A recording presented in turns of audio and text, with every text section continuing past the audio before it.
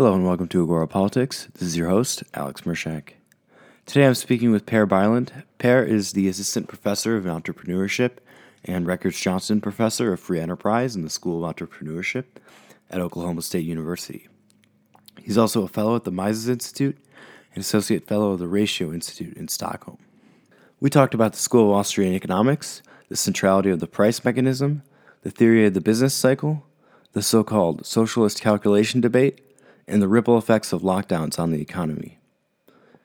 Now, without further ado, I give you Per Byland.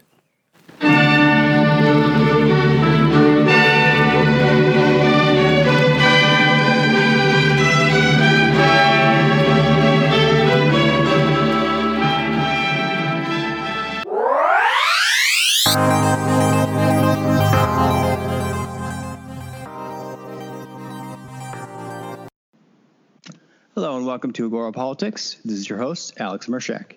Today I'm speaking with Per Byland. Per is the Assistant Professor of Entrepreneurship and Records Johnson Professor of Free Enterprise in the School of Entrepreneurship at Oklahoma State University. He's also a Fellow at the Mises Institute and Associate Fellow of the Ratio Institute in Stockholm. He's the author of a couple of books, The Problem of Production, A New Theory of the Firm, and The Seen, the Unseen, and the Unrealized, How Regulations Affect Our Everyday Lives. Per, welcome to the show. Thanks so much for having me. Thank you so much for coming on. And just to give a little bit of background for the listeners here, you and I actually came into contact a little bit serendipitously. We got into a little bit of an argument. I wouldn't necessarily say it was a good-spirited argument, I'll say that. Concerning a post that you had made and I had commented on regarding, I guess, the status of patents in the United States, intellectual property more generally, and you had some interesting things to say to me, things that I had actually never heard before, coming from a family of patent attorneys who necessarily have a vested interest in patents, in terms of your opposition to their interference in the market. And I found your arguments to be something novel and also quite interesting, and something that I don't think I understood entirely properly from our discussions on Twitter. It's a little bit of a limited medium in that sense. And so I was prompted to invite you onto the show after I took a look at your profile. I took a look at your personal website. I saw that you were heavily involved in the Austrian School of Economics, and I thought it would be useful for the audience to sort of bring that perspective into the show. We haven't had anyone coming from a business school or with a specific focus on entrepreneurship and Austrian economics, so I'm thrilled to have you. Yeah, I mean, the discussion. I mean, I use Twitter in exactly that way. I discuss with people and I post things, sometimes a little provocative, just to start a debate, and then I discuss people and I comment on some things, of course, as well. But I use it mostly as a platform for being sort of a public scholar. Because I think that being a professor, sure, you're teaching in the classroom and you're producing a lot of research that no one will ever read. But other than that, I think it's really your role when you have sort of accumulated this really, really specialized but really deep expertise in some area. It's really your responsibility to share what you have learned.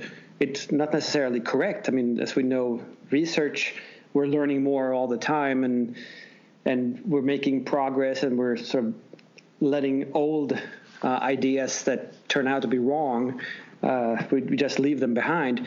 So we're always improving and progressing. But someone who has studied something for a long time and really gone through the depths of the issue should share more of what they know. I mean, which is sort of weird too, because a lot of the time on Twitter, which is an awesome sort of democratizing tool, since everybody gets a voice if they want to. I very often met with the argument, quote unquote, that you should know better as a professor, which is it's funny in the sense, because I am a professor because I know better about certain things, not everything, of course, but very, very specialized things. But how is that an argument against someone that, oh, you have so much expertise that you should know better? That's also very strange to me. But it's sort of fun. I like the ongoing discourse on Twitter with people like yourself, people I've never met before, and people with different opinions and different perspectives.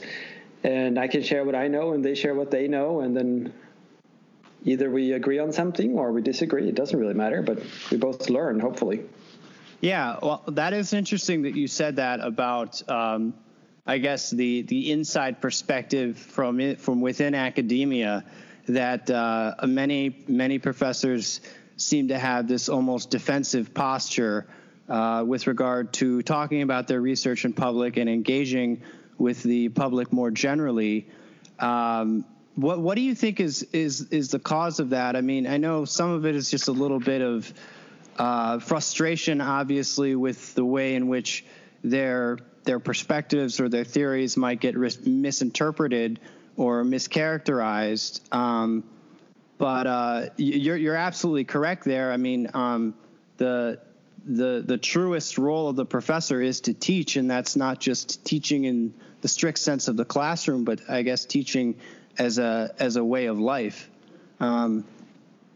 Why do you think that certain professors or instructors seem hesitant to share their views more in public? Well, I think there are many components to why that is the case. I mean, one is simply that it's really hard to communicate something that you know a lot about to someone who might not know even a fraction of that. I mean, it's sort of a curse of knowledge. I mean, how do you make yourself understood? And if you simplify too much, you're really introducing errors. I mean, from your own very detailed, specific knowledge point of view. And if you're used to doing research, you can't really introduce errors. So you don't want to do that, right? It's also, I think, because many professors are introverts, so it's hard to interact with people, and I'm a sort of an introvert myself, so I can understand that. I mean, public speaking in the classroom, it's sort of okay because that's a protected environment, but if you go out and, I mean, in the media or Twitter or whatever, it's very different. Yeah. I don't think it's encouraged within the academia either, and actually it might hurt you. Because if you say things and you get a following and you say something that someone either misinterprets or takes out of its context or it's a provocative view, and I mean, as a specialist in some very specific issue, you tend to develop views that people who are not specialists do not have, right? So immediately you're sort of an outsider. But if you piss someone off, then that might hurt your career. And as a professor, you don't have all that many potential employers. Right? And you're probably overeducated for a lot of jobs too. So you're sort of a misfit in the job market. Right? So if you lose your job, you're screwed. Right. Yeah, and I mean, the curse of specialization is just sort of a problem that we deal with generally in the modern age, as well as within academia itself, in that there just seems to be a growing breakdown of the ability for people to communicate across disciplines, as sort of the tree of knowledge grows into ever more sort of narrow and specified pathways, and we're getting fewer and fewer, Renaissance men in the sense of academics who are sort of polymathic and able to sort of very easily and fluidly shift between different fields and incorporate, multiple areas of broad knowledge with enough specificity to not lose that accuracy that you were talking about. Yeah, I totally agree with that. I mean, specialization, it's an enormous power, both in production and in thinking and learning and whatnot else. But it should be combined also with integration, right? So, or cross-pollination or whatever you want to call it, right? That if you're just specializing and you just go on and you just follow that tangent forever and you don't really interact with anybody else, then you might go astray. You might develop theories and knowledge, perhaps even, that doesn't go well with other pieces of knowledge. But you need to combine it. I mean, those are all pieces of the grand puzzle, so you need to put them together, right? And I think what scholars did before, they did develop a specialization, but they also combined it. So they did try to specialize, but also do the polymath thing.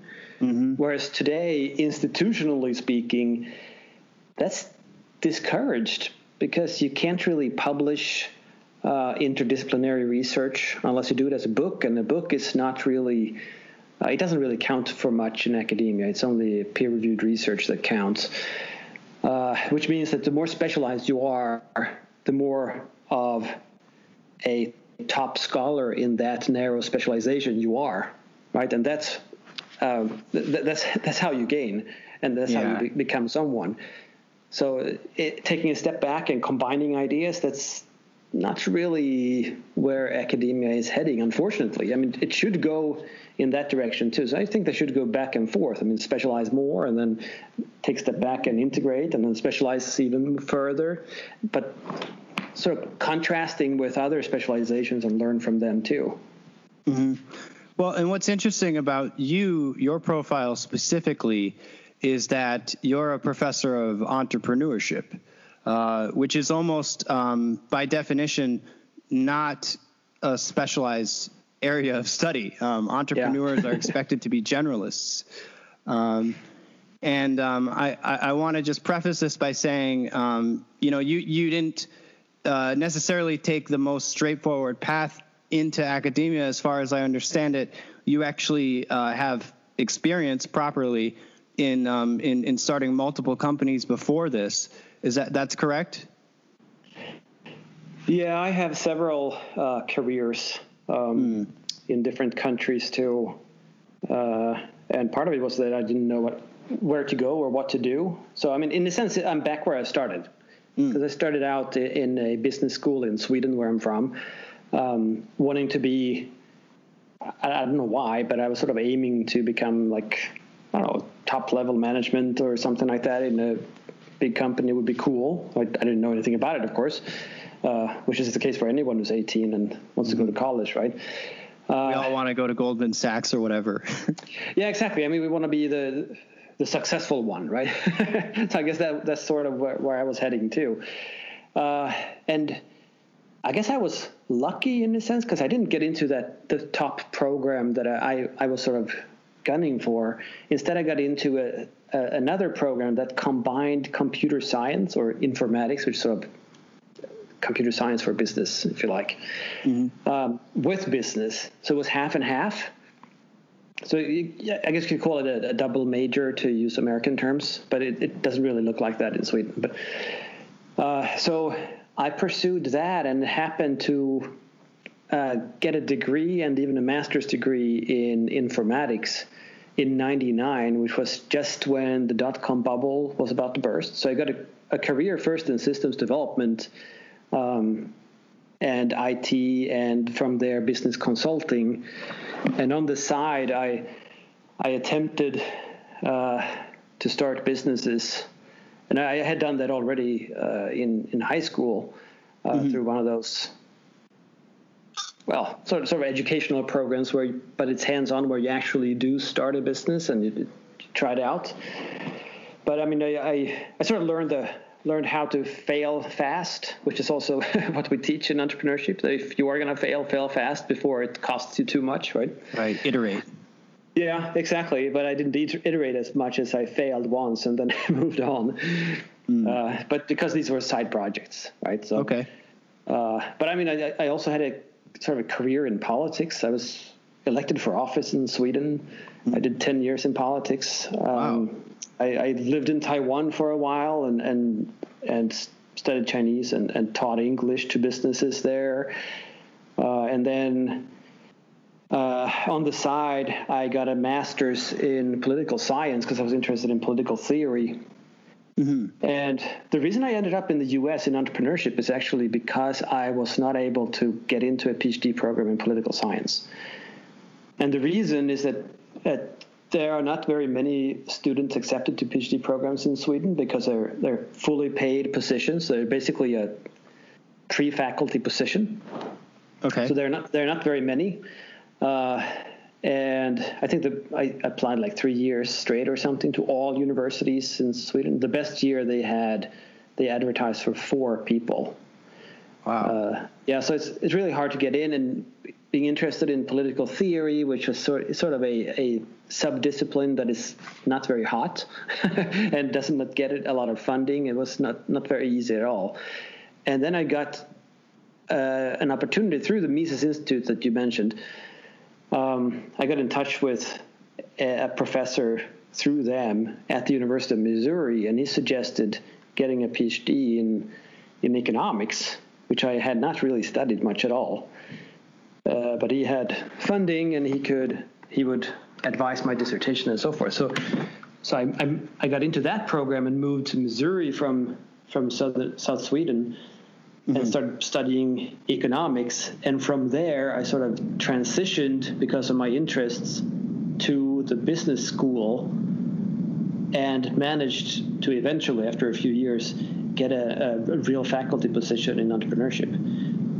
So, I mean, you're right that it's definitely not a straight path, but it's even less straight than my CV makes it appear.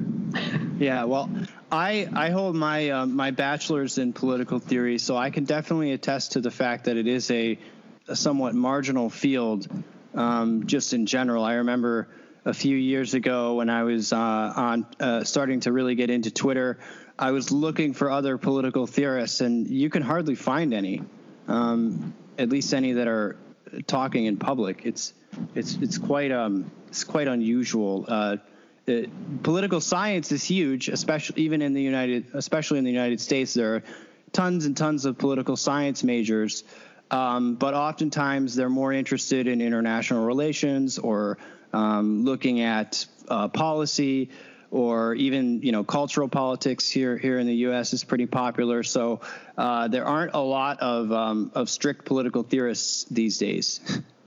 Yeah, exactly. And I mean, also in political theory, you have either the political theory historicists looking at political theory the way it was developed before and reading Locke and Hobbes and all this stuff. Mm-hmm. And then you have those developing new arguments and so forth. And those new arguments, whether or not they're based on sort of the classics, they too are so specialized. So what are you going to do on Twitter with those arguments? Right? Yeah, you have to find someone else who's equally a nerd, right, and talk. Right. Yeah, I come from that more, traditional school of political theory. In my program, we start with the ancient Greeks. We look at Athenian democracy, and then we move into the Roman Republic and on through into the Renaissance, into the Enlightenment, and we sort of top it all off with these sort of counter-Enlightenment thinkers, and then your program kind of stops there.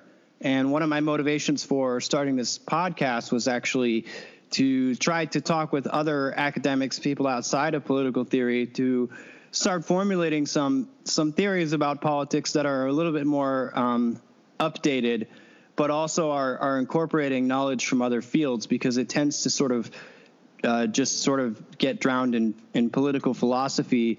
And I feel like in the 21st century, with all of the advances specifically in the sciences and also in the social sciences that we've had in the last 150 years, it doesn't make sense to leave political theory isolated to political philosophy.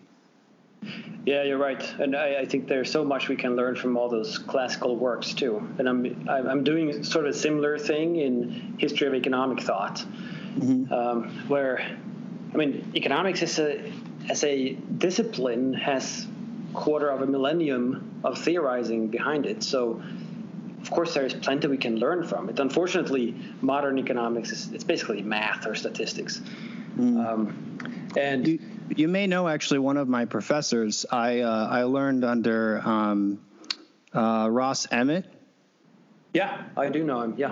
Yeah, he's history of economics professor. He used to teach at the James Madison School at Michigan State, and that's where I took a couple of classes with him. And I think he's now at Arizona State. But I noticed that you were connected with him on Twitter, so I thought maybe you might know each other. Yeah, I know him well, and he's one of those great ones in history of economic thought. But I mean, you can hardly make a career in that, because history of economic thought is not really okay in any economics department anymore, because you don't do math and you don't publish in the standard journals. So basically it's a waste of space and a waste of money to hire someone who's specializing in that, because economists are supposed to either do mathematical proofs of theorems or to analyze policy. That's pretty much what economists do nowadays. Whereas going back to all these older thinkers, like Adam Smith or whoever, they're talking about a theory of society, right? But focusing on how the economy works and how the market works and production and where wealth comes from and issues like that, but still embedding that in sort of a theory of society and a theory of ethics and trying to fit all those pieces together, right? And modern economics does not do that at all. Modern economics has forgotten about its own great scholars. Yeah, so let's get a little bit into economic theory a bit here. Like I said in the beginning of this, I wanted to have you on to talk about Austrian economics. It's not, at least from my view, a very popular school of thought in economics these days, especially with just sort of the growth of big government and the way that most of the nation states seem to be progressing these days. It's almost people almost take it for granted that it's accepted that the government is just going to keep growing in size and it's going to keep intervening more and more in our lives and taking a larger role in the economy. So I want to start off that discussion by first asking you, how did you first get into Austrian economics, and what attracted you to that area of the field? Well, I think I got into Austrian economics the way most people do, which is sort of sad, because I wish more people could find it on its own merits. But Austrian economics theorizes, what I would call properly, that is, theorizes first on how a market that is not distorted or manipulated or restricted in any way, but a market by itself, how that would work, and then add different influences on that system and see how does that change the outcome and how does that change the structure and so forth, right? So in that sense, it's a free market economics. And I think any proper theory must start with without all those influences that are there in the empirical real world, right? So I found it through politics, through adopting more and more of a free market view myself, policy-wise, and from there, then you immediately get exposed to people like Milton Friedman and others in the sort of Chicago school, and then there's a small minority libertarians who have different arguments still for free markets, but from a different perspective, and they come at it from a different angle, and those are the Austrians. So, and then you usually get introduced to Hayek, because he got a Nobel Prize, right? So, and you read probably Road to Serfdom, which is not at all an economics work, but still you read that and you go, that actually makes some sense. And then you start digging into what Austrians actually say in terms of economic theorizing. So unfortunately, I would say that that's how most people would find Austrian economics, through sort of a political conviction, libertarianism usually. Yeah. And that sort of hurts the school, because it's a proper school of economic thought. So it doesn't have to be so strongly linked to politics, but unfortunately it is. Right. Well, so I don't actually have a ton of familiarity personally with the theories of Austrian economics. I mean, I know who Milton Friedman is, and I know Hayek and the Mises Institute and so forth. So I'm somewhat familiar with kind of the big names. But to me, what's interesting about the Austrian school is that it really seems to be trying to reason about the economy from a position of first principles. So this idea of, let's look at the market isolated from all these external influences first, and then see how we would expect it to respond to various additional inputs. That seems very attractive to me, and it's very similar in many ways to the way that physicists try to reason about, say, the origins of the universe or our physical laws. Do you see that parallel? I do, yeah. It's not at all close to how physicists do with empirical experiments and measuring and stuff like that, but with reasoning, where does the universe come from and stuff like that you can't measure, then it's absolutely the same. Because Austrian economics is a purely deductive system of theory. So it does start with first principles, like say, it even goes back to what is an action, and sort of an assumption about how it is that, about human nature in a sense, and that action means that we are trying intentionally, consciously to attain a different state. And we identify what our options are, what the different types of outcomes that we can strive for, what means we have available to get there, and then we make a choice based off of our subjective evaluation of how those are going to be satisfactory to us, how we are basically benefiting emotionally, if you will, from all these different states compared to where we are at right now. So any action would be purposeful behavior, and it would necessarily be motivated by subjective valuation of different outcomes that we can imagine and that we can that we probably expect will happen, but plenty of uncertainty, plenty of error, plenty of imperfect information, and all this stuff. So it basically it assumes everything that economics does not.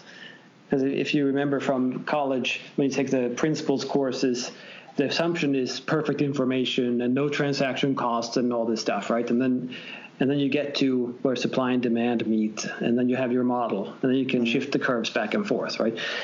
Austrian economics begins in a very different place with, human nature, we act because we're not satisfied, right? So we want to achieve something that we value for whatever reason. We can be deluded, we can be wrong, it doesn't really matter, but we act because we believe we want something and because we believe we can attain it. And then from there, economic laws are derived. So it uses a very different method than modern economics, where, not necessarily mathematical theory, but empirical research in general, where you formulate a hypothesis and then you collect data and you test it and you just say, oops, that wasn't it because I can't support the hypothesis, right? Whereas Austrian economic theory is purely the deductive system derived from that concept of action. So it's sort of a purely logical exercise, of course, still guided by what we see around us, because we can logically derive truths about things that are simply not real too, but there's no point in doing that, right? But all those explanations that Austrian economics provides are really those that are just logically derived from the concept of action. Right. So it's starting with the assumption that we are goal-oriented agents, and that we're always sort of balancing, proximal goals with more distant goals, and the need for, resources in the short term versus our long-term viability and so forth. I think one of the core issues, at least that I see in political discourse these days, is that people tend to assume or mischaracterize this kind of economic thought as some kind of anarchism, or that there's no, or that they're sort of like in denial that there could be any kind of market failures. I have an intuition that you would disagree with both of those statements, that you do acknowledge market failures in certain cases, and that you're not a pure anarchist. Can you elaborate a little bit on those 2 points? Well, I'm not sure if anarchy follows from economic thought or not. I mean, that would be more of a political situation. But well, if you go back to where Austrian economics comes from, the founder, Karl Menger, at the University of Vienna in the 1870s, which is why it's called Austrian economics, was a way of the Germans basically to sort of try to dismiss this theory because it was just Austria. It wasn't proper Germany, right? That's where the name comes from. Oh, interesting. So they've reappropriated their own insult. Yeah, exactly. And it's not a very good name because everybody thinks that you're studying the economics of Austria, which is not very interesting, perhaps. But the first couple of generations of Austrian theorists, they were pretty much social democrats in their political views, but they had this sort of methodological approach to studying the economy, saying that, well, the economy obviously works in a certain way. There's some kind of order to it, even though it's not planned. Mm-hmm. So where does that come from? Well, we can figure that out because we know this about ourselves. So basically through introspection, what does it mean for me to act, and why do I act? Okay, well, that's sort of the action theorem, right? That we act purposefully.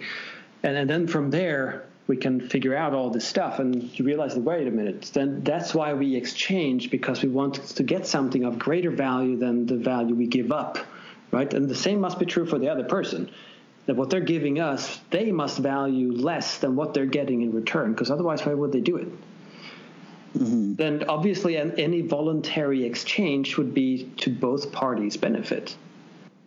There can be no other way, right? Whereas other modern economics would talk about indifference and things like that, and they would calculate the dollar amounts and all this stuff.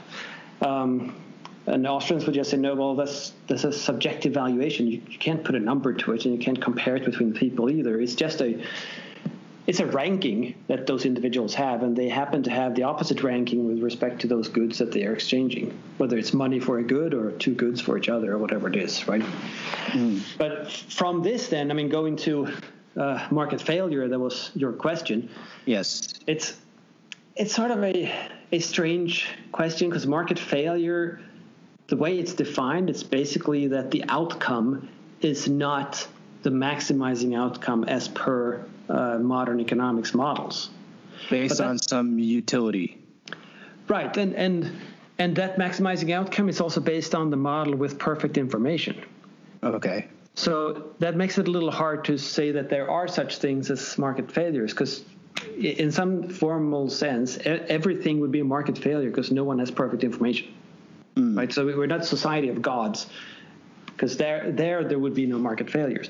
But that also doesn't make any sense to talk about failure, because that sort of implies that we can fix it, right? But if we don't have perfect information, and if we all subjectively value all these different alternatives that we see ourselves, but those are closed sets, right? There are options that we might not be aware of, and we can't compare between different people, then why does it? We can't fix such an error, and that error is not really relevant either, right? Mm-hmm. Austrians differ from other economists by saying that the economy is not simply a system that is in equilibrium or out of equilibrium. It's a process, right? So it progresses by satisfying wants, by figuring out new ways of producing things, by figuring out new things to produce, and so forth, right? So in some sense, it's a continuous process towards better well-being for everyone, because that's why we act, right? So the end point would be no action at all, because then we're fully satisfied with everything. And that's sort of where we're tending and where we're striving to get. we're never going to get there, of course. But in this process, yeah, of course, there are plenty of things that could be optimized and that could be better. But that goes back to what you said before about different time horizons too, right? That if we maximize everything exactly now in the present, that means that we're going to dedicate resources that could provide us with greater value if we invested them for the future instead, right? So even maximizing the present would be imperfect, right? Because it would make us worse off in the future.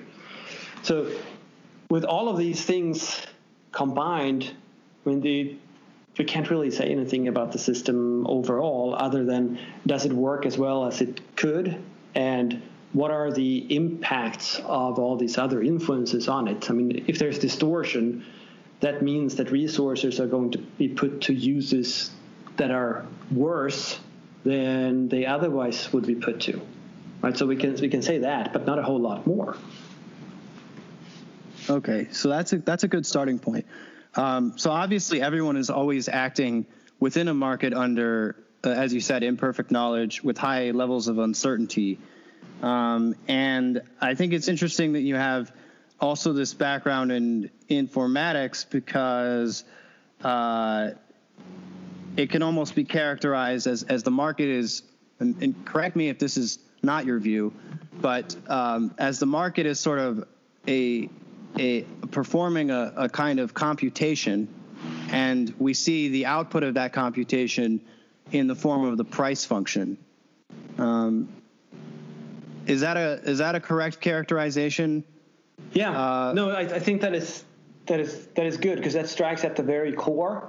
I mean, we haven't really talked about the history of the school, but Austrian economics was one of three main streams of economic thinking. Well, it's 100 years ago, but still, with different approaches, but similar in many ways, of course.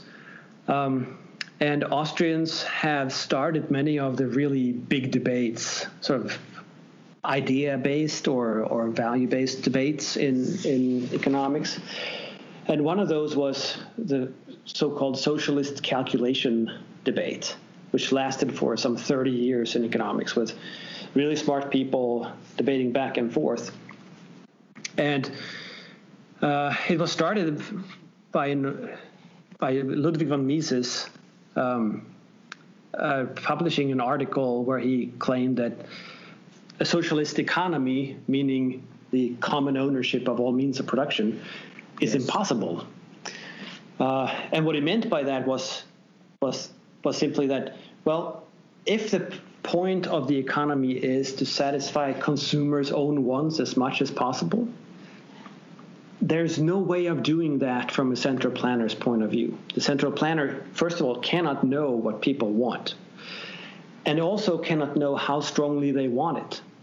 So the only way of figuring out how to use specific resources in the economy is to let entrepreneurs compete with each other and sort of using their visions for what they think that they will be able to sell to consumers, because production always takes time, right? So the resources you buy now will hopefully give you a return in the future sometime. Mm-hmm. So by letting them compete, they will thereby determine market prices for those factors of production. So where it doesn't matter if those are cars or factories or steel or whatever it is they're using, but they're sort of bidding against each other, and whoever pays the highest price gets the resource, right? And many are excluded, and they choose different means because steel is too expensive, so I'm going to use this other metal instead, which is less expensive. Well, that's exactly what we want them to do, right? We want them to maximize the value output and minimize the cost of it. Right? So entrepreneurs as a group, they determine all these prices, and entrepreneurs individually respond to those prices. Right? So there's this ongoing bidding for the resources that are always scarce. We could always use more resources, right? We could always produce more goods, produce more convenience, more entertainment, or whatever. But we need to figure out how to do that to produce as much value as possible for consumers. So entrepreneurs bid against each other, determine those prices, and any individual entrepreneur will say, oh, I think this would be a great idea for consumers really want to have, say, a smartphone, Steve Jobs said. Okay, so how valuable would that be? Well, I think they might be able to pay this much for it. So we need to put that together with all those features that I envision or imagine that we can do.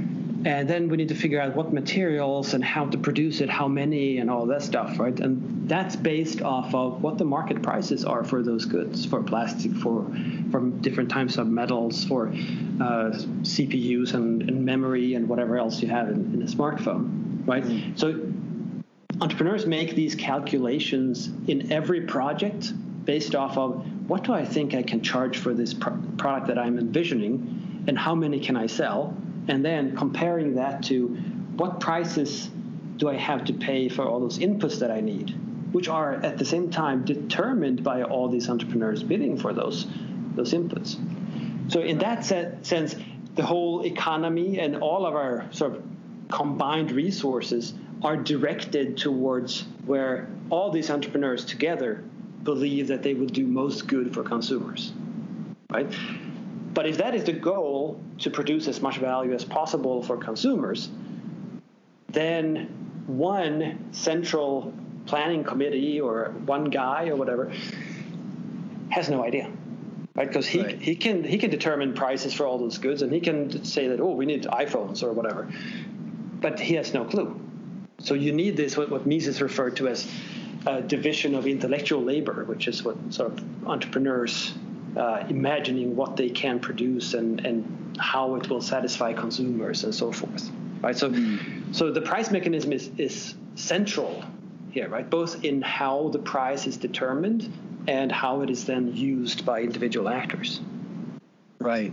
So I think one of the common criticisms that I would like to level here that gets brought up whenever anyone articulates this theory is the issue, and I know this is not an empirical issue, but it is a normative one, which is issues of economic justice. People always bring up, well, okay, but if we just leave everything to be determined by the actions of entrepreneurs who are sort of self-interested or acting on behalf of the firms that they're running, et cetera, then you have a problem with sort of entrenched interests or people being unfairly, blocked out of the market, et cetera, et cetera. Obviously, there are ways in which non-governmental actors can also manipulate market forces. How do you respond to these claims of economic injustice? Well, I mean, the short answer is that there is no perfect system. Right? Okay. So the first thing we need to do is throw that idea out, because we cannot ever have a system that is perfect in some sense, because the world is not perfect, right? And the question is how do we make as much as possible out of what we have? And the answer is probably not to have a central planner make all the decisions, because that means we're going to get a lot of waste and we're going to produce a lot of things that people don't actually want. But I'm trying to get away from the central planning question. Mm-hmm. I'm trying to more deal with the issue of people claim, well, okay, maybe we don't want to have a central planning committee who's doling out goods and services based on some determination that they make of whose needs it or who is more deserving. But there are always sort of these, I guess, more lighter versions of this argument, which have to do with like, oh, well, there needs to be some kind of redistributive scheme in the form of taxing or subsidies, et cetera, that provide, some sort of carving out of space for some imagined, or in many cases real, group of people who may not be in the most optimal position to be taking economic action. Right. Yeah, exactly. And I mean, it's been sort of what economists since before Adam Smith have talked about is that, well, there's value creation and there's also the value distribution, right? So you cannot distribute value before you create it. And that's the big problem. That if you start talking about distribution or redistribution and say, but there is so much, or this guy is so rich, so let's just take from him. Well, it was that wealth was created first, and that wealth will need to be recreated too. So if you take away, if you say that, oh, let's take 50% of everybody's profits all the time, and use that as tax or whatever. Green New Deal.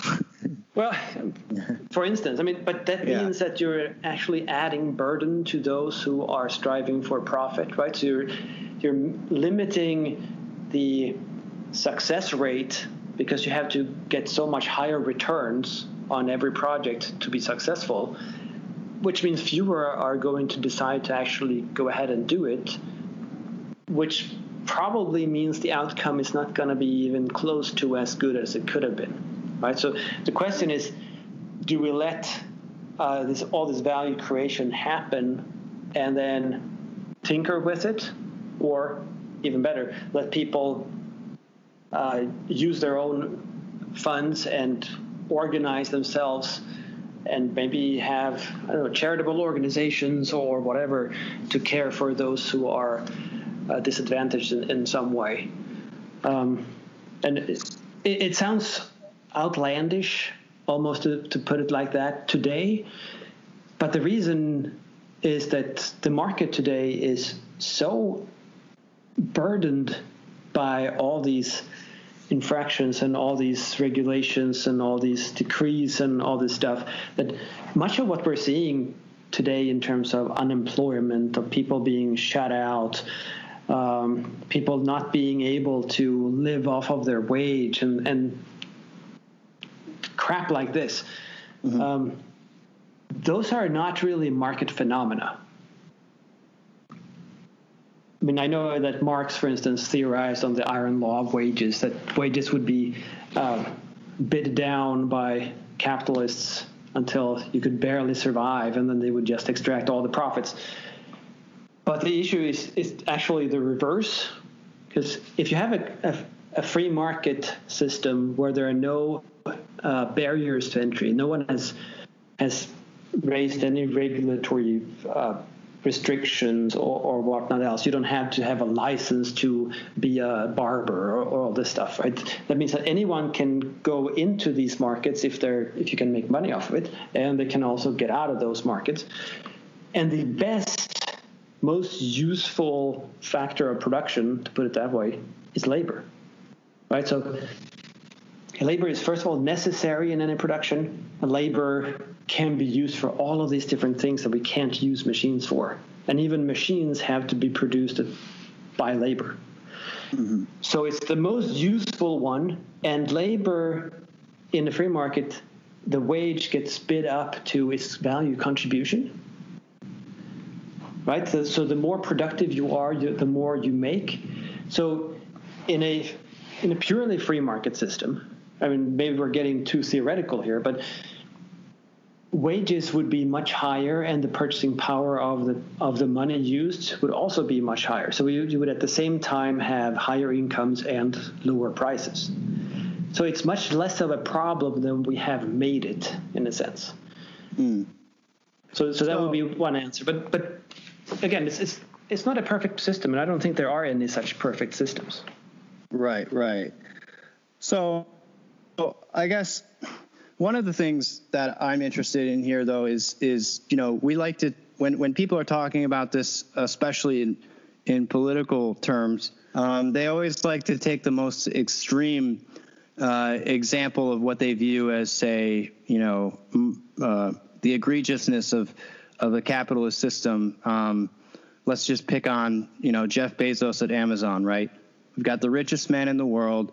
He's got this, enormously successful company that he's created, and that he's obviously put in lots of labor. He's worked very hard to build, and it's created, maybe perhaps uncountable amounts of value for consumers and for everybody else that's benefiting from Amazon's services. But people will say, well, okay, it's unfair that this man who happens to be steering this giant ship is compensated so stupendously for it. And two, there's also this deeper argument, which is like, well, okay, but the way that Amazon has built itself out with its with its economies of scale and network effects and so forth, has actually been somewhat on the back of these sort of more public goods. For example, the shipment of all of its products is happening across, and this is just a stereotypical argument, but the shipment of all of its products is happening across public roads, and you need all of this infrastructure and law enforcement and aspects of government that allow a system like Amazon to thrive without having insurmountable enforcement costs, for example. And I would agree with a lot of that, actually. So I don't think that in a purely free market system, people tend to think that would mean that you would have some trillionaires and then everybody else would, desperately try to get jobs. I think it would be the other way around, because you don't benefit at all unless you actually contribute value. Mm-hmm. And there are no barriers to entry either, which means there's always competition, right? So even if Amazon is the only company doing this, they have to charge lower prices than monopoly theory says that they should, because otherwise someone else will enter, right? And today, so I mean, in a free market system, I doubt that there would be many companies like these. I mean, there wouldn't be a huge Microsoft, there wouldn't be an Amazon and things like that. There would be much more small scale solutions. And part of that is because what you said, that in a sense we're subsidizing them through infrastructure that is paid through taxes. So I think in a sense we have exaggerated the economies of scale. I don't think they are as beneficial as they have been made, simply because now you can, I mean, to use an extreme example, you can say that, we need to produce this good and everybody in the world will want it, so let's produce one big ass factory in China and then put it on a ship and just ship it to everyone in the whole world around the planet. Mm-hmm. Well, you can do that because you don't have to bear all the costs of the infrastructure, of the environment, or whatever it is, all of those things, right? So just like the highway system here in the U.S., you can use that without paying for using it, right? There's taxes for trucks and whatnot else, but it wouldn't surprise me if we are, in fact, subsidizing transportation and logistics quite a bit that way, which means that you can have one big factory at one corner of the U.S. and then ship everywhere. Whereas if they would bear the full cost of transportation, they would probably have a number of smaller factories, which means that you would also be able to differentiate your products more to local markets. So you don't have as far-reaching standardization as you do today. You would be able to produce more for your local or regional customers, right? And technology would be optimized differently too. So because we have this system with, let's call it free, quote unquote, infrastructure, it pays to have larger factories, which means investments into technology and research is in large-scale production, right? So factories and all these machines are already optimized to producing as much as possible 24/7, rather than producing, say, I don't know, half of that or something like that, right? So one analogy would be that automobiles tend to work most efficiently. You get best gas mileage and so forth around 60, 65 miles an hour, right? So you can go for very long distances at that speed. It is no law of nature that has to be the speed where they're optimized. It just happens to be that, well, it doesn't happen to be. these engines in cars are optimized for driving at that speed because the speed limit says that that's where people should drive, right? So had the speed limit instead said that, no, you can only drive 25 on all roads, then you would have much better gas mileage at 25. And if you would then go 65, well, that would cost you an arm and a leg in gas.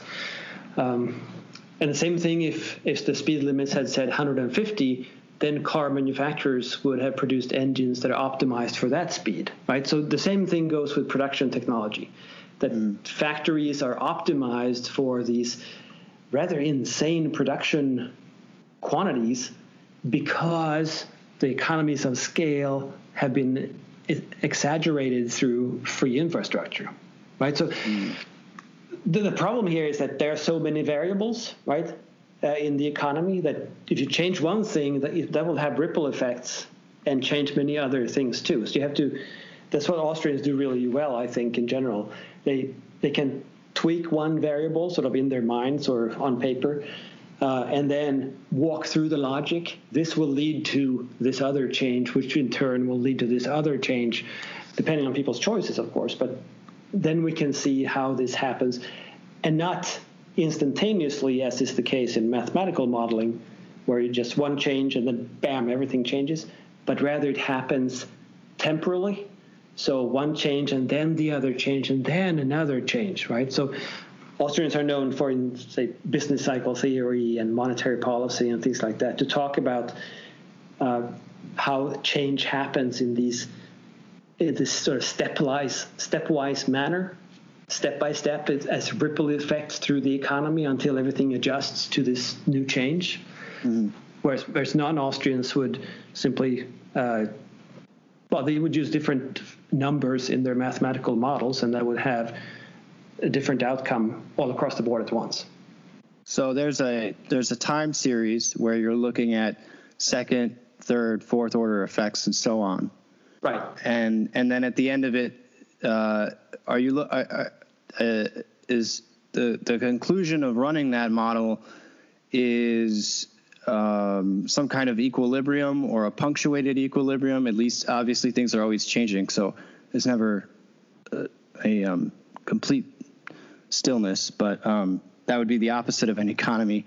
Right, but you're right. I mean, would it return to some form of order if nothing else changes, right? And the question is, what order would that be? Right.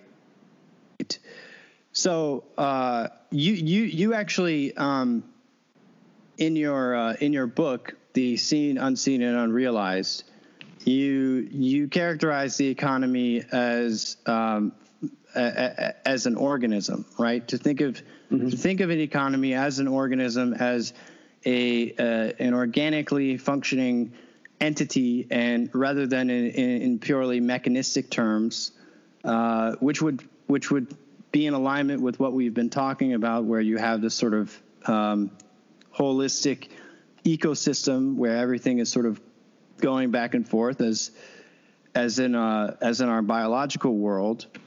And one of the questions that I had for you, just because it's timely at the moment, is obviously here in the United States, everything is shut down at the moment, at least in most places, especially in Michigan, which is where I am. And I've been trying to communicate to people that when we shut down everything in the economy, it's not like a light switch where we turn everything off and then it just turns back on again when we decide to flip the switch. That it actually is more in alignment with what you're saying in your book, that it follows more like an organism, and that there's just a complex, almost unlimited number of inputs and the outputs that result from that. And so when we restart the economy again, in whatever way that happens, whatever that means exactly, it's going to take a little bit of time, maybe a long time, for things to start kicking back into something more like what we had before. What's your take on the current economic crisis that we're in? How do you think it will play out?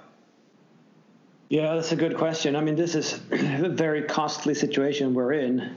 And I mean, you're absolutely right. Many of these things where you sort of flip the switch and then it's off. Well, this is people's livelihood we're talking about. These are processes where you might not be able to stop them. So one example would be the supply chain for meat, for instance, where, yeah, you can stop meat packing or meat processing plants and say, okay, no more. Well, you have plenty of farmers with cattle.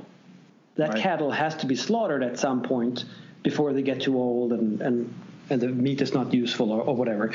And they are also paying for feed while the cattle is alive, right? So they have to do something with those. So if you just close the processing plants, the farmers at some point say, well, I'm just going to have to kill all my cows because I can't afford having those cows just keep eating, and they will be worth nothing later on anyway. So I'll just kill them all, and I'll just bury the corpses. Which is what we see happening. There's exactly all this right? complaints about people throwing away food and dumping milk down the drain and basically just cutting their losses. Right, and the same thing is with oil, where people have been talking about how oil futures are trading at negative values, right? That people will actually pay you to accept oil, store it, and yeah, and right, and that's the exact reason, right? That they are pumping out oil in deep sea drilling or whatnot else, and you can't just stop those processes. But they also have no place to store them. So when people stop using gasoline, then what are you gonna do with all this stuff? You can't pump it back into the oil wells, and put it back in the ground. Right, and you also can't stop the flow of oil out of those wells where you have already drilled it, because that's going to completely undo your investment and maybe cause environmental damage like crazy and whatnot else, right? So you have all these things, so you can't stop it. So we have to cover all these costs while at the same time what we've done is destroy the supply chains, right? Because many of these businesses that usually don't think about at all, because they're producing services business to business, right? So they're part of a very extensive advanced supply chain, and they're one step of 150 before something reaches our plate at home or whatever. Right. So we don't think of them, and they have hired a bunch of people and they're really specialized, but we never heard of them. And we say, well, just flip the switch and you can't work now because you're not essential, the governor would say, right? Well, that means that supply chain will be incomplete, right? From virgin land, in a sense, or just resources, to the consumer, there is no continuous activity anymore because that business is gone. So flipping the switch again, saying, okay, you can start up now, you can do your work again, that business might be gone, right? And those investments might be somewhere else. The capital that they used, the machinery and things like that, might have been sold to cover the guy's losses when he couldn't run his business. Even if he has kept those, his employees were fired or were at home, and they have seen some other opportunities. So he can't hire the same people, so he has to hire someone else, and then he has to train them, which is a high cost because it's a specialized job. Right? So you see all of these huge frictions that stand in the way. The question then for this guy is, okay, so I don't have all the resources anymore that I used to have, so I have to get those back. I can't rehire the people I employed before who were really good at their jobs. I need to train new people. And then I'm not sure really about my relationship with the suppliers because I didn't pay them when they flipped the switch because I couldn't. So they don't like me anymore. They don't trust me anymore. Okay, so would you start that business again? I mean, the risk and the cost is much higher now restarting it than it was starting it from the beginning. Right, so that might not make any sense at all to do this, and this is sort of a problem we have imposed on ourselves or on our economy, just by imagining that we can flip a switch. But the problem is, and it goes back to the ripple effects and the step-by-step analysis, right? That if you can't run your business, okay, you still have to pay your bills and you still have to get food somehow. So what do? Well, you can sell a few resources, maybe you can rent them out, maybe you can do other things, and then you fire the people who used to work for you because you can't pay their wages. Then they might go somewhere else, right? They might even move to a different part of the country. If they can find jobs. Right, exactly. Or they're on unemployment and they might need to get rid of their apartment or sell their house or something like that, right? So they will move into their family members who are in a different state. Well, then they're not coming back because they can't just move back like nothing happened just because you say, well, I'm going to hire you at your same salary as before. And you say, well, I don't have a house. I don't have anything anymore, right? I'm in a different state. What am I going to do? So all of these things happen and they change the allocation of resources to use I hate using that term because it's everything, right? It's people, their human capital and all their skills and expertise, and then it's different types of cars and machines and buildings and space itself and all this stuff, right? But all of those things get reallocated to where they can do most good, because that's what drives the economy, right? That you're trying to find. It goes back to action again, right? This employee who loses her job and then can't pay her bills, sells the house, moves into relatives, well, always acting towards the best possible outcome, right? And then rolling it back doesn't mean that it's the same outcome. So it might be very different because they're in a different situation. Now you're in a different situation, and this supply chain, well, that might be different too. And the poor guy who had the business, he had probably invested in very specialized machinery that he then probably attached to the wall in his factory and whatnot. So he can't just sell it to someone else. It can't just be moved to some other factory. So you have all these frictions, and everything has to be reallocated to where they can do more good. And it takes a lot of time, and it's a very costly process. And this is a core to the Austrian theory of the business cycle, which we haven't talked about, but that's probably what Austrians are most well known for, I guess. Do you want to give an overview of that real quick? Yeah, because it's basically what we talked about, right? So it starts with the expansion of credit. So if you just create more money in the banks, for instance, you create more money to be lent to others. So with this credit expansion, there's more money floating around, which lowers the interest rates, and more entrepreneurs find that their envisioned projects seem more profitable now because the interest rate is lower, so you can borrow money at lower interest rates, right? Well, whoever gets that money first gets to spend all this new cash at low price at old prices, right? Because prices have not adjusted just because you get a loan. So whoever gets it first, which is usually Wall Street, right? That's where money ends up first because that's the whole finance sector. Yeah. So they get the money first, and they get to buy a lot of stuff. So you see usually an asset bubble, or the stock market just goes through the roof because all the new money ends up there. And then they buy something, or they invest in a certain industry that's sort of some kind of herd mentality or whatever they think has more promise, say housing. So prices start to go up in housing, so that attracts a lot of people there, and all the money goes there.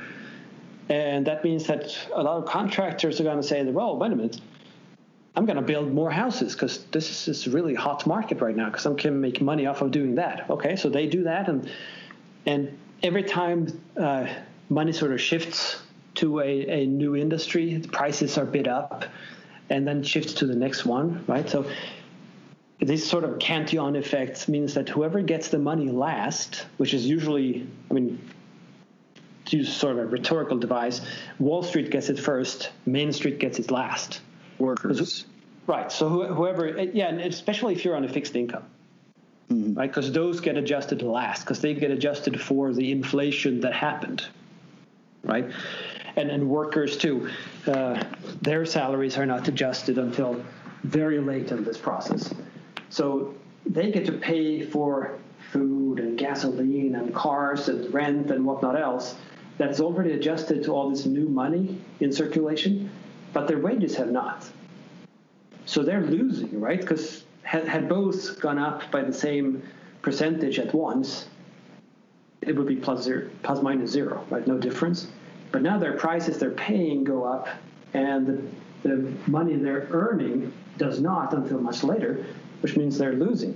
So in a sense, that is redistribution of wealth from Main Street to Wall Street, right? Because Wall Street can take advantage of all this new cheap money and buy resources at old prices that are lower.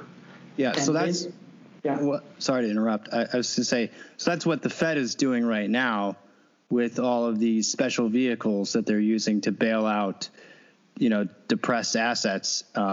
Basically, the debt markets they're supporting, and just because of the chain in which the money is going to get transferred, it's going to end up in the hands of these large businesses that have all of these assets that they're worried about, the Chinese acquiring or whatever, before it ever makes its way down to, the little people, so to speak. Exactly. That's how they solved, quote unquote, the Great Recession too, right? They've been pumping out new money ever since.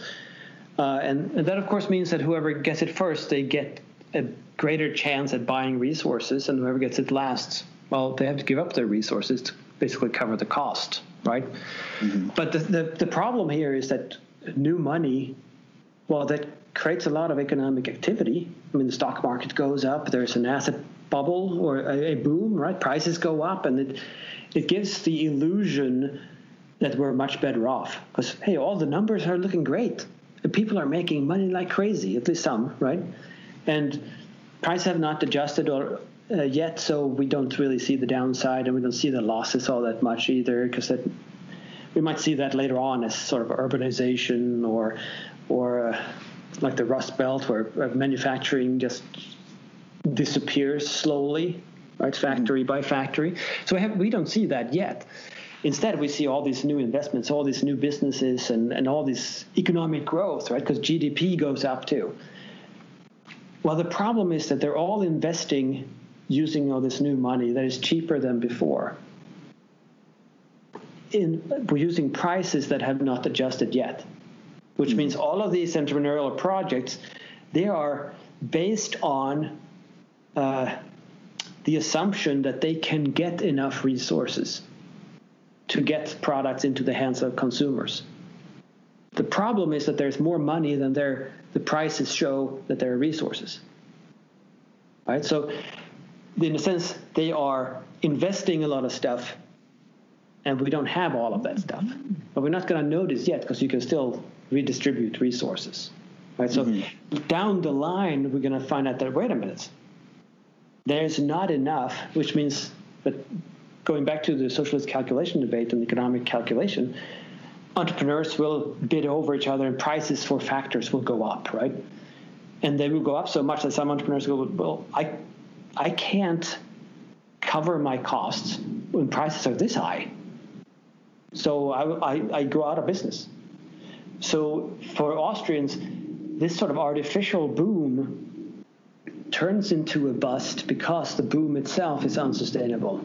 It was an illusion created by just printing new money.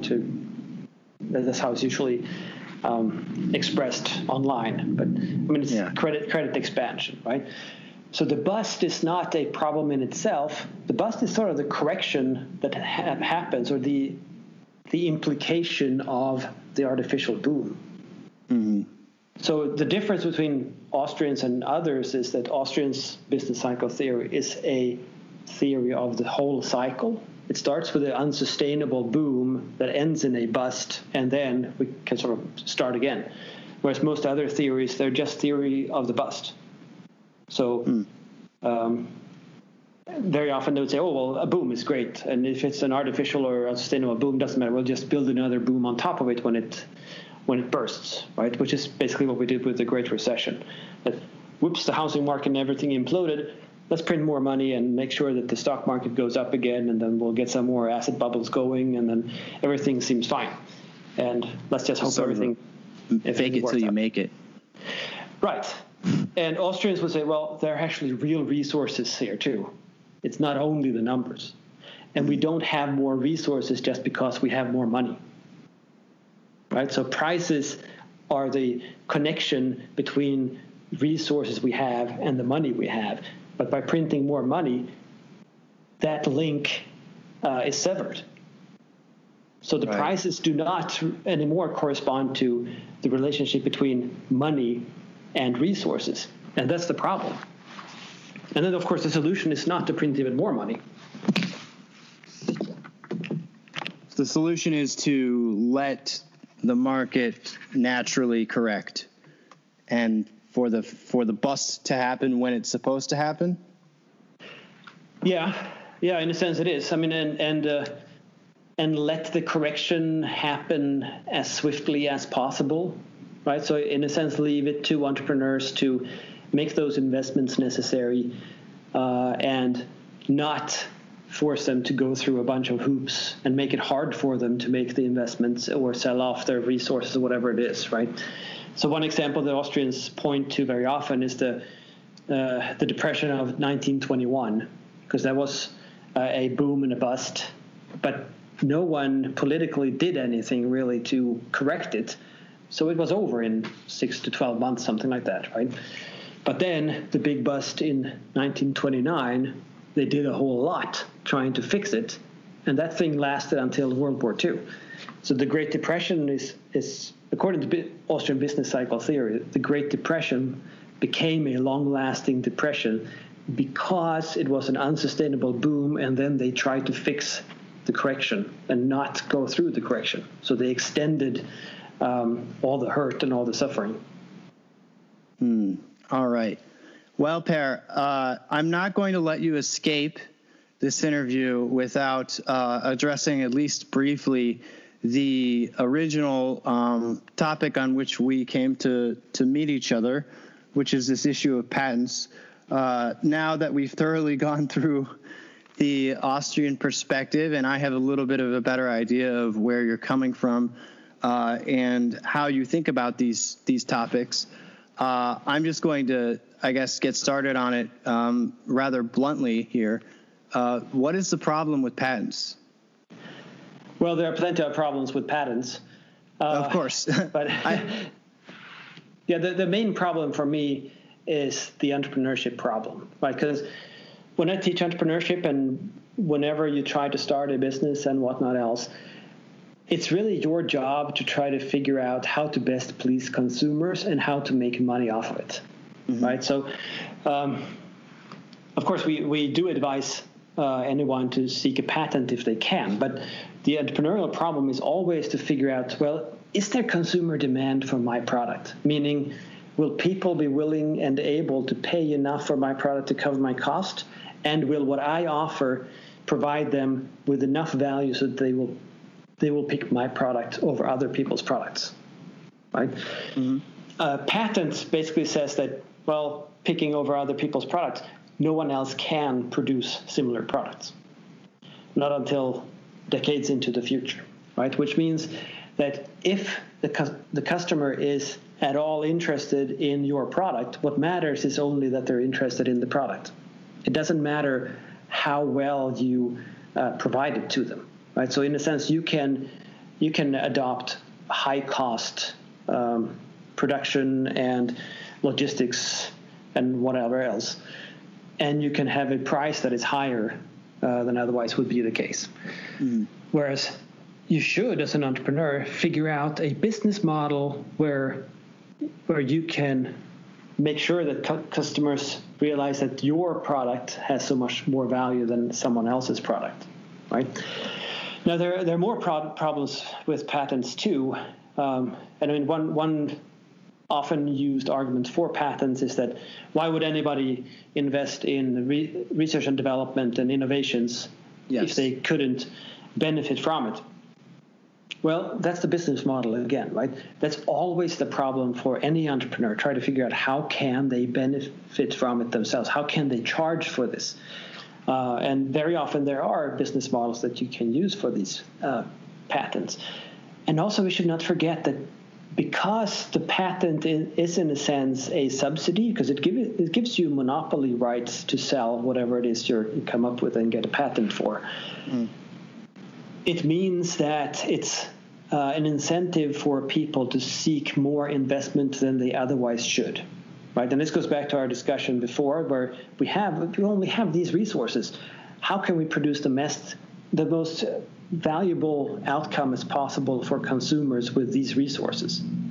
Well, patents would tell entrepreneurs that, well, innovate with stuff that is patentable, because then you can extract profit from it.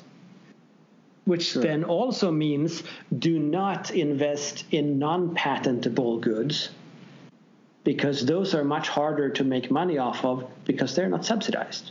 Right, so you're shifting investments from things that would benefit consumers potentially more to what is patentable, because that's easier.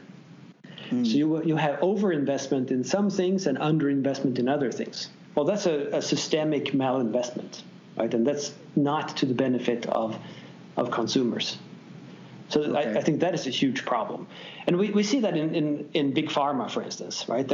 Where they have one drug that sells like crazy because, well, they basically send doctors on vacation and whatnot else, so they're prescribing it to everybody, right? And then their patent is about to expire.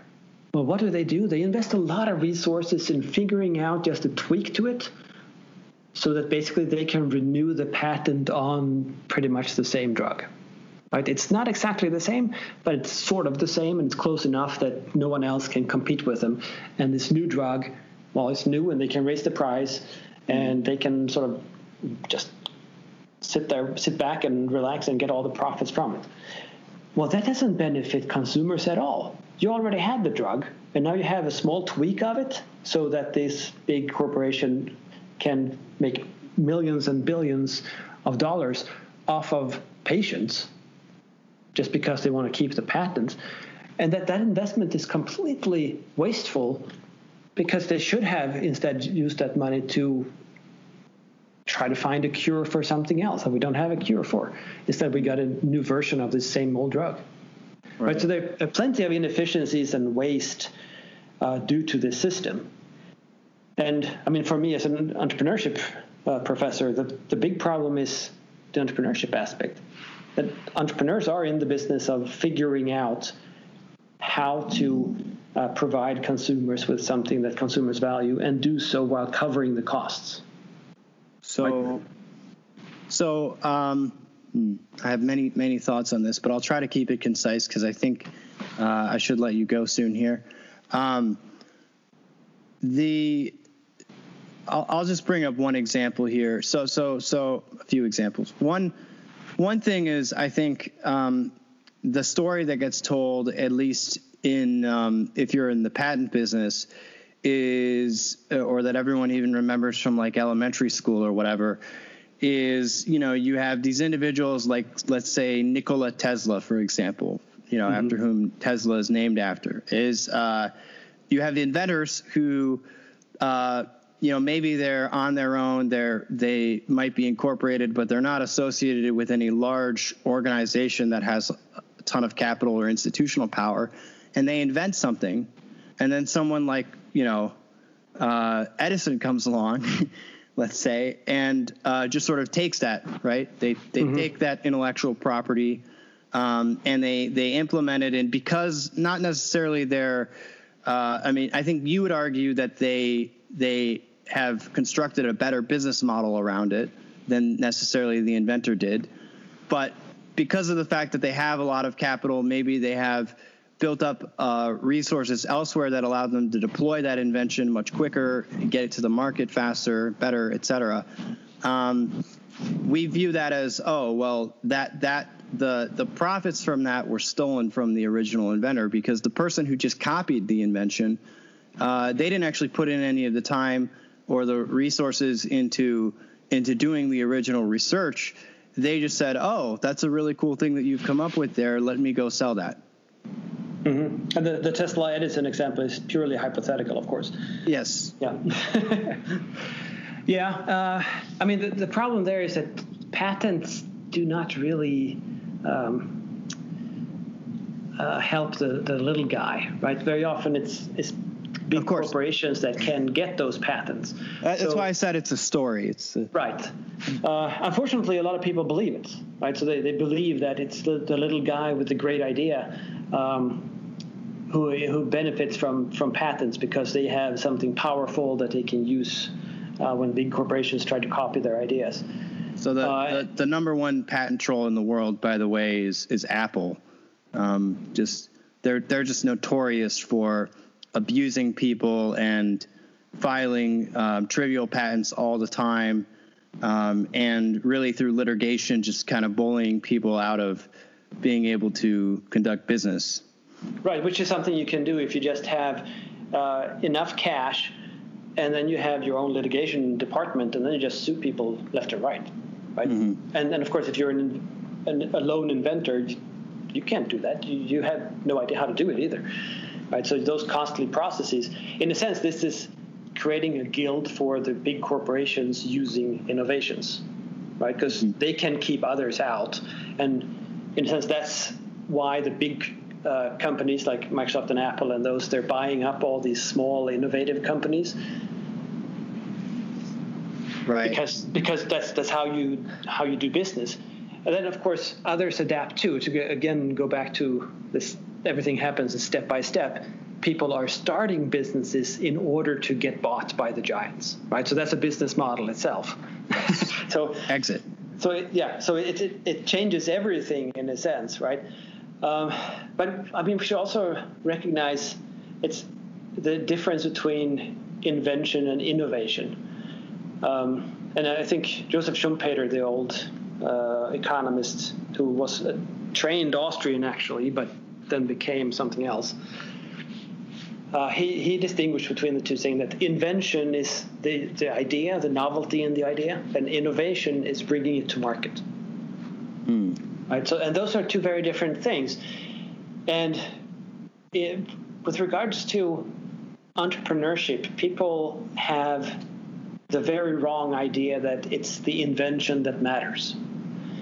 And it's not. Yes. If you ask any experienced entrepreneur, well, entrepreneurship theorists too, or just your patent attorney, they'll tell you your idea isn't worth anything. Right, or that too. Right. The idea isn't worth anything at all. It's the implementation that matters. Right. So, and very often, I mean, we see this all the time throughout history, that many good ideas that never turned out to be anything good, really, but then they were copied and emulated and several times, perhaps, and then they found sort of that kick-ass product that everybody bought. But the innovation was making the kick-ass product out of the idea, right? So one example I use when I'm teaching is the tablet, and everybody will think the iPad, right? Well, maybe a decade before the iPad, there was the tablet PC by Microsoft, based off of Windows XP. Right? A total flop. I've seen those live in my life maybe twice. I mean, no one used those things, but they were more powerful. They were probably more productive and whatnot else than especially the first iPad, right? You could use like a pen, and it had all of Windows with the Office package and all this stuff. But no one used it because Microsoft did a terrible job communicating why they would want a screen you could write on, and why this was better than any other PC. Whereas Apple did a great job in what is really a worse product, technologically speaking, but in sort of packaging this for the market and showing that, hey, this is a pretty cool and neat gadget, right? This is for, I mean, the purpose of using it changed too, right? Because for Microsoft it was, you can hold the PC in your hand and use it productively in your business, to the iPad where it was basically, hey, look at this, you can watch Netflix. Right? Different purpose, but the same gadget. But the innovation was figuring out that, no, people don't want it in the workplace. They don't want it productively in a business. They want it to consume entertainment, right? And that is a whole lot more than just taking exactly the same thing and saying that, oh, let's just communicate this differently. Because, of course, they invented a lot of stuff in the device, too, right? And it was thinner and the screen was better and all this other stuff, right? So those things. But putting all these pieces together in a very different way so that it actually meets consumers' wants. And that's really what is important, because very often there are basically no ideas that are completely novel. They're always building off of something we knew from before, right? But what is novel is packaging it, formulating a message, communicating it to consumers, and giving them sort of a taste of what their lives could be like if they have this gadget, this thing. And that's the big innovation, and that's where most entrepreneurs tend to go wrong, because they don't think of this. They think that, oh, I have this great idea for a product, so I'll just build it, and then they will come, right? So they will see how great this is. And, of course, that's a great way of failing. So yeah, I got to market this podcast. Yeah, and I mean, most entrepreneurs, unfortunately, they don't realize this, that what they need to do is talk to their customers and figure out what exactly are they looking for and what can I contribute to their lives, right? And how can I serve them to serve myself, right? That's the big issue. And how can I make sure that they realize that what I'm offering is of value to them? That's the big entrepreneurial question. And people unfortunately have the view that entrepreneurship is just about having this great idea, because they're looking at those unicorn businesses that seem like a great idea, that seem like they were the first ones and everything, right? Like Facebook. Oh man, if I had thought of Facebook. Well, they weren't the first ones to have sort of a contact phone book online. There were other examples of that too. They just didn't do it right, and the timing was wrong, and all this other stuff, right? So that's where patents and that whole system goes wrong too. That it excludes that important part, right? It protects the invention and sort of overrides the innovation. And so taking it to market is not as important anymore, because you don't have competitors, which means you can assume all these other costs, and you can just try stuff a little bit, and it's not as urgent. You don't have to be as diligent, which is waste for the economic system overall, and therefore a loss to consumers. All right. Well, Per, thank you so much for coming on. I really enjoyed this conversation. It was quite enlightening. I'd be happy to have you back sometime if we decide to do this again. You can find Per's work and more information about him at perbylund.com. Anything else before we let you go here? No, I really enjoyed this discussion, and there's plenty more. I mean, Austrian economics is about 150 years old, so 150 years of theorizing. So there's plenty to talk about there, and I think it explains what is actually going on in the economy really well. Yeah, well, and hopefully we recover from this situation sooner rather than later. Let's hope so. All right. Have a good day. Thank you. You too. Bye.